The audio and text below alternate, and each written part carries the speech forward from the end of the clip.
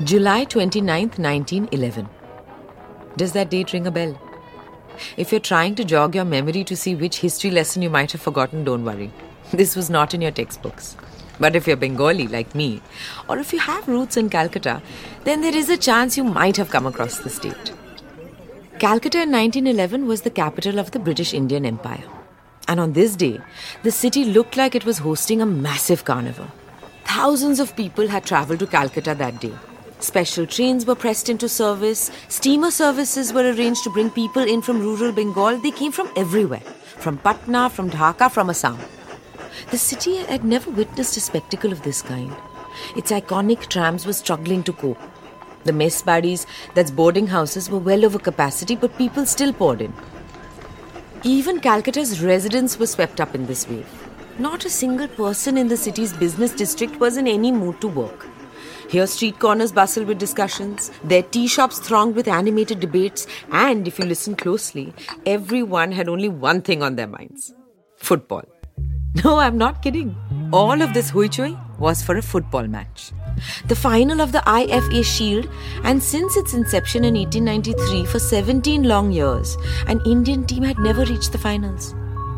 But on that day in July 1911, this changed. For the first time ever, an Indian team managed to break the curse, boot past all the barriers and reach the final. It was a time of political upheaval. The Indian National Congress had split into two camps. The first camp believed that non-violence was the noble way to independence. The second camp believed the exact opposite. They simply had had enough of the British. All of this anger and resentment had to find an outlet, and it had to go somewhere. And it did, to the football field. So this story isn't just about football. I mean, it is about football, but it's also about being in British India at that time. Because in 1911, an Indian team playing a football match against a British team could never be just a game. It was a battleground between the colonized and their colonizers. Winning this match would be a battle won in the ongoing war. The match? The final of the IFA Shield. And the team? Mohun Bagan. Sheep Dash Bhaduri, Bijoy Dash Bhaduri, Obhilash Ghosh, Bhuti Shukla, Hiralal Mukherjee, Monmohan Mukherjee, Rajendra Sengupta, Reverend Sudhir Chatterjee, Habul Sarkar, Kanu Roy and Neel Madhav Bhattacharya. The Barefoot Boys. From Luminary, this is Barefoot Boys, a podcast about an Indian football team that went toe-to-toe with the British and against all odds emerged as a national symbol. A symbol that told a country fighting for independence, we can win. I'm Konkona Sen Sharma.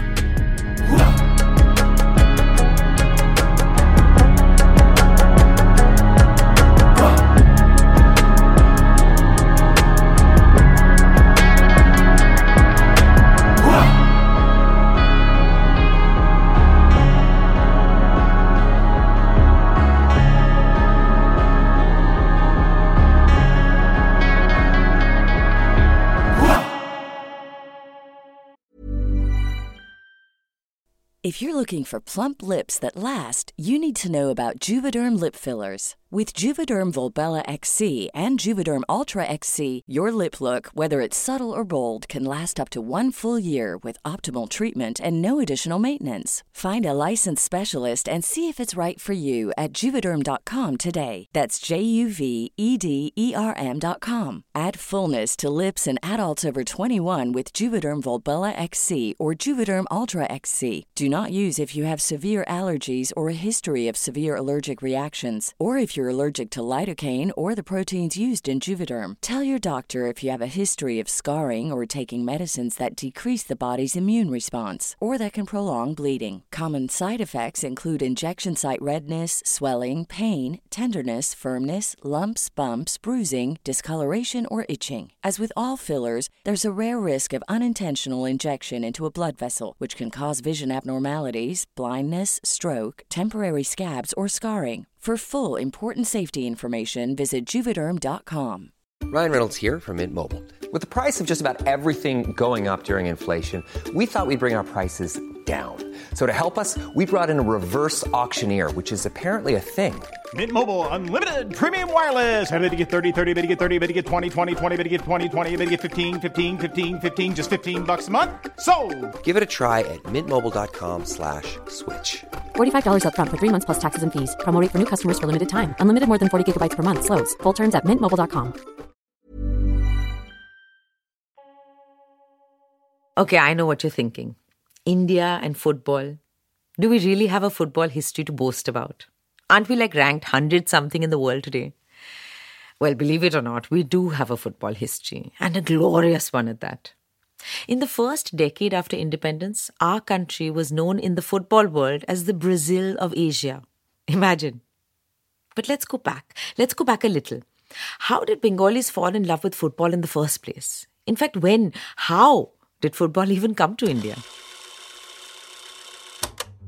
Sometime in the 1800s, when the British Empire was rapidly expanding and the need of the hour was for strong men who held strong beliefs of patriotic duty, self-sacrifice and discipline, the British in England realized that one way to introduce young boys to these cherished ideals was through games like football and cricket. Their clergy also endorsed this view. The Church of England called it muscular Christianity. Their reasoning was simple. They felt that vigorous and masculine physical activity could help build character and turn young men away from masturbation and homosexuality. Sweet. As football became popular in England, it also travelled outside the country to British colonies like India. High-ranking British officers stationed in India would play the game in the barracks, and that's when Indians, primarily the rank-and-file soldiers, saw football being played for the first time. In Calcutta, the garrison at Fort William played a big part in introducing football to the city. A lot of the early football games were played on the Maidan right in front of Fort William. That's why even today, locals call the Maidan Goder Mat, the fort ground. Apart from the soldiers, the royals, sons and grandsons of our Maharajas and Nawabs, they had also picked up the game at their boarding schools. Like the Mayo College in Ajmer, the Lawrence School in Sanawar, schools the British had set up in India. These boarding schools preached the greatness of the British cause and way of life, and Lord Macaulay, who is believed to have introduced Western education to India, famously said that Britain needed to create a new class of people in India. This class would be Indian in blood and colour, but English in tastes, in opinions, in morals, and in intellect. In other words, the British felt that these character-building sports could civilize Indians. Discipline, conformity, and solidarity, these were qualities that were necessary to be a good subject of the empire, and sports apparently could do that. After the revolt of 1857, the British redoubled their efforts to spread British value systems and set up a number of colleges across the country. Presidency College set up the first football team in 1884, and other colleges soon followed suit. And this is what started the ordinary Bengalis' tryst with this beautiful game. But there was a problem. And here I'm going to digress for a bit because this just made me so angry. The British didn't think Bengali boys or men were manly enough to play the game. I wish I was joking. There was a stereotype that the British applied to the Bengali, the effete Bengali. The British basically believed that the average Bengali was incapable of taking part in robust and masculine physical activity. Lord Macaulay called Bengalis lazy, meek, and cowardly. The physical organization of the Bengali is feeble even to effeminacy. He lives in a constant vapor bath. His pursuits are sedentary, his limbs delicate, his movements languid. During many ages, he has been trampled upon by men of bolder and more hardy breeds. Courage, independence, veracity are qualities to which his constitution and his situation are equally unfavourable. Where did this baseless stereotype come from? One theory suggested that Bengalis were not a race of fighters and warriors unlike, the Sikhs, the Pathans or the Gorkhas. This was supported by people like Herbert Hope Risley, a colonial official and amateur ethnologist. Risley believed that Bengalis were a weak and stunted race. Why? Because 1, he thought the region had a relaxing climate. 2, Bengalis followed what he called an enfeebling diet. And 3, the premature maternity of Bengali women. And Risley led others to believe his theory was based on scientific facts. This is historian Shobik Naha from the University of Glasgow in Scotland. So there was kind of a scientific background to it as well, because Bengal was kind of the home of cholera and most other epidemic diseases that just spawned across the country and had a global spread throughout the 19th century. And Bengal was also the epicenter of the disease zone, which was kind of the northern Indian Ocean region in British imagination at the time. So most of the Bengalis, according to the British chroniclers, were always very feeble, very weak-minded, weak-limbed. They were not really prone to do any proper work that required a lot of physical activity. And that's not all. British journalist G.W. Stevens added his bit to the stereotype, and I must warn you, he did not hold back. By his legs you shall know the Bengali. The leg of a free man is straight or a little bandy, so that he can stand on it solidly. The Bengali's leg is either skin and bones, the same size all the way down, with knocking knobs for knees, or else it is very fat or globular, also turning in at the knees, with round thighs like a woman's. The Bengali's leg is the leg of a slave.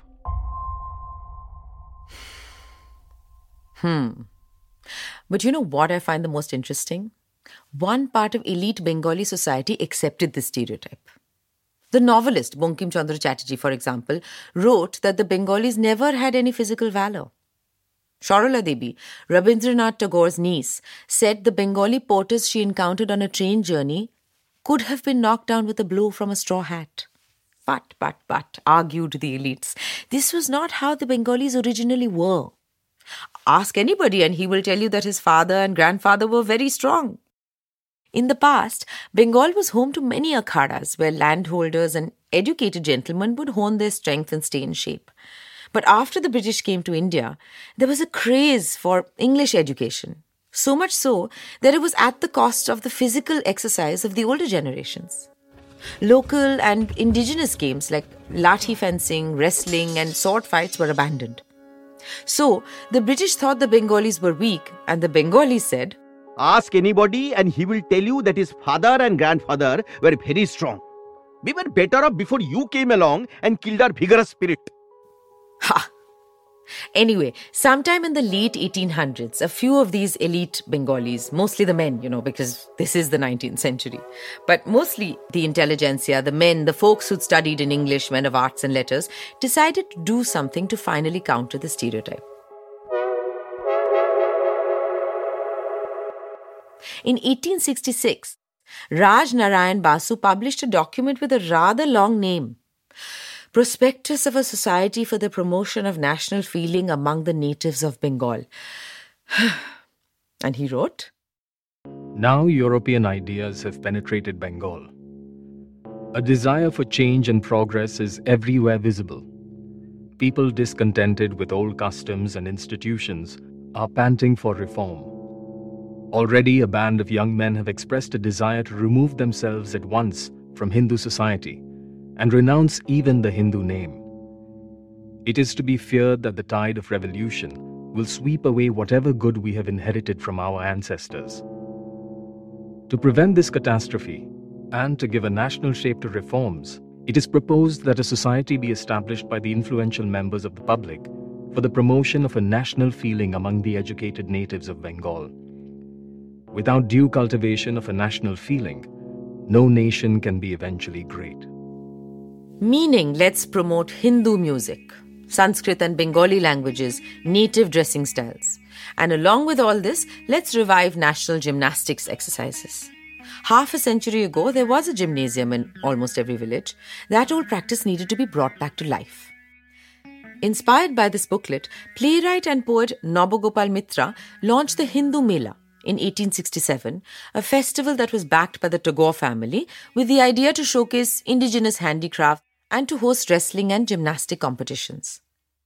This physical culture movement, which began in the 1870s under the umbrella of Hindu Mela of Nabagopal Mitra and Rajnarayan Bosu, introduced the Bengalis to a kind of renovation of their physical culture, ancient physical culture, which included gymnastic exercises, wrestling. This is Kaushik Bandopadhyay, a sports historian and author of a number of academic articles about football in Bengal. But these did not provide the Bengalis, alias the Indians, any opportunity to kind of show their physical prowess to the British. The Bengali elite needed a different solution. And that brings us back to where we began. Football. They realized that football was the game which would allow them to parley with the British man for man on the field. Not only could Bengalis demonstrate their physical prowess, but it would be through beating the Brits at their own game. The Bengali elite started supporting and patronizing football clubs across Calcutta. They founded clubs, encouraged young men to learn the game, and even organized tournaments. And there was another group of Bengalis who also decided to encourage the practice of football in Calcutta, but for a different reason. If you thought the only way to get a more defined jawline with natural-looking results was through surgery, think again. Juvederm Volux XC is a non-surgical injectable gel filler that improves moderate to severe loss of jawline definition and can help you achieve natural-looking results with little downtime. Even better, this improved definition lasts up to 1 year with optimal treatment. No maintenance required. Improve jawline definition for a smooth, sculpted look with Juvederm Volux XC. For important safety information and to find a licensed specialist, visit Juvederm.com. That's Juvederm.com. Not for people with severe allergic reactions, allergies to lidocaine, or the proteins used in Juvederm. Common side effects include injection site redness, swelling, pain, tenderness, firmness, lumps, bumps, bruising, discoloration, or itching. There's a risk of unintentional injection into a blood vessel, which can cause vision abnormalities, blindness, stroke, temporary scabs, or scarring. Talk to a licensed specialist to find out if it's right for you. If you're looking for plump lips that last, you need to know about Juvederm lip fillers. With Juvederm Volbella XC and Juvederm Ultra XC, your lip look, whether it's subtle or bold, can last up to 1 full year with optimal treatment and no additional maintenance. Find a licensed specialist and see if it's right for you at Juvederm.com today. That's Juvederm.com. Add fullness to lips in adults over 21 with Juvederm Volbella XC or Juvederm Ultra XC. Do not use if you have severe allergies or a history of severe allergic reactions, or if you're allergic to lidocaine or the proteins used in Juvederm. Tell your doctor if you have a history of scarring or taking medicines that decrease the body's immune response or that can prolong bleeding. Common side effects include injection site redness, swelling, pain, tenderness, firmness, lumps, bumps, bruising, discoloration, or itching. As with all fillers, there's a rare risk of unintentional injection into a blood vessel, which can cause vision abnormalities, blindness, stroke, temporary scabs, or scarring. For full, important safety information, visit Juvederm.com. Spring is my favorite time to start a new workout routine. With the weather warming up, it feels easier to get into the rhythm of things. Whether you have 20 minutes or an hour for a Pilates class or outdoor guided walk, Peloton has everything you need to help you get going. Get a head start on summer with Peloton at onepeloton.com. The Bengali Babus were originally the merchant princes of Calcutta. They had become immensely rich by being brokers for the East India Company in the 1700s. But after the 1857 revolt, they lost a lot of their influence. Here's historian Paul DeMeo. The British experience of India shifted from the 18th century quest for adventure and cultural exchange to a 19th century spirit of privilege, snobbery, and exclusion. There was open mockery about the Babu's pretensions, naturally. Satirical magazines such as Punch regularly published articles and cartoons caricaturing the Babu figure. Like, there was a Babu of Calcutta who lived upon clarified butter till he grew as obese as crammed Strasbourg geese, this ghee-fed Babu of Calcutta. This, despite the Babus helping the British grow Calcutta into the most important outpost of the empire. So this is what they figured. If the Babus sponsored football teams, they could signal their wealth. It would tell the British that the Babu appreciated modern leisure activities as much as they did. And more, it would provide an opportunity for them to meet the Britisher on an equal footing. The Babu's influence in the political and social scheme of Calcutta may have been waning, but at least now there was a chance to palta maar the British on the Maidan. How can I explain palta maar to you? Reverse hit back, backlash. You get the idea. And so this old class of Babus funded the pioneering set of native football clubs in the 1880s, one of which was our Mohun Bagan. So this is how football came to Calcutta and found its footing. Now that we've gone through the hows and whens and wheres, let's get to the who. Let's go back in time to 1877. Once there was a boy who came from a devout and conservative Hindu feudal family. Every day, this 10-year-old boy would accompany his mother when she went for her holy dip in the Hooghly River. One day, the carriage carrying the boy and his mother crossed the ground of the Calcutta Football Club. Back then, this football club only had Britishers playing the game. So as the carriage passed this football ground, the young boy saw a bunch of European men kicking a round object in the air. They would kick the round object and then run around to get to it and then kick it again. And they kept doing the same thing over and over. The young boy was intrigued. He asked his mother to stop the carriage and climbed down to watch them play. Suddenly, the round object came rolling towards him. The boy looked at it. He paused and then picked it up. He was surprised to find that it was not heavy at all. From the other end of the field, someone shouted, "Oi, you! Kick it back!" It was a British soldier asking the boy to kick the ball back to him. The boy did just that. It was probably the first time an Indian had kicked a football. Now, I have no idea if the story is true, but it could be, and I want it to be. Because even though nobody could know it then, that boy's obsession with the game would change the city and our country forever. It would lead us to that historic final in 1911. And the boy would grow up to be the father of Indian football, Nagendra Prasad Sarbadhikari.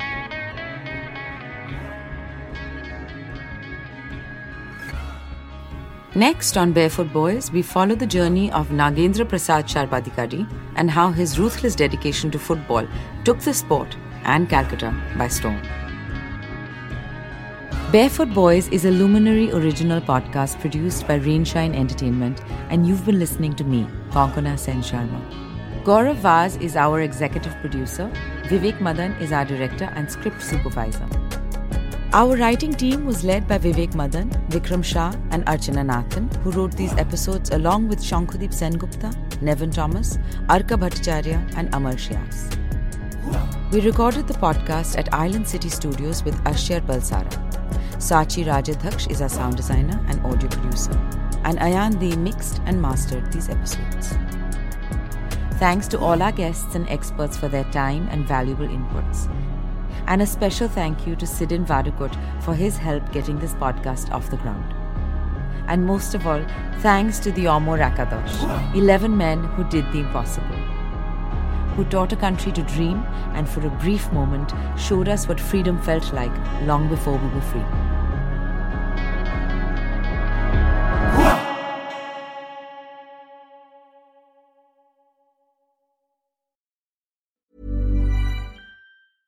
Hey, it's Paige DeSorbo from Giggly Squad. High quality fashion without the price tag. Say hello to Quince.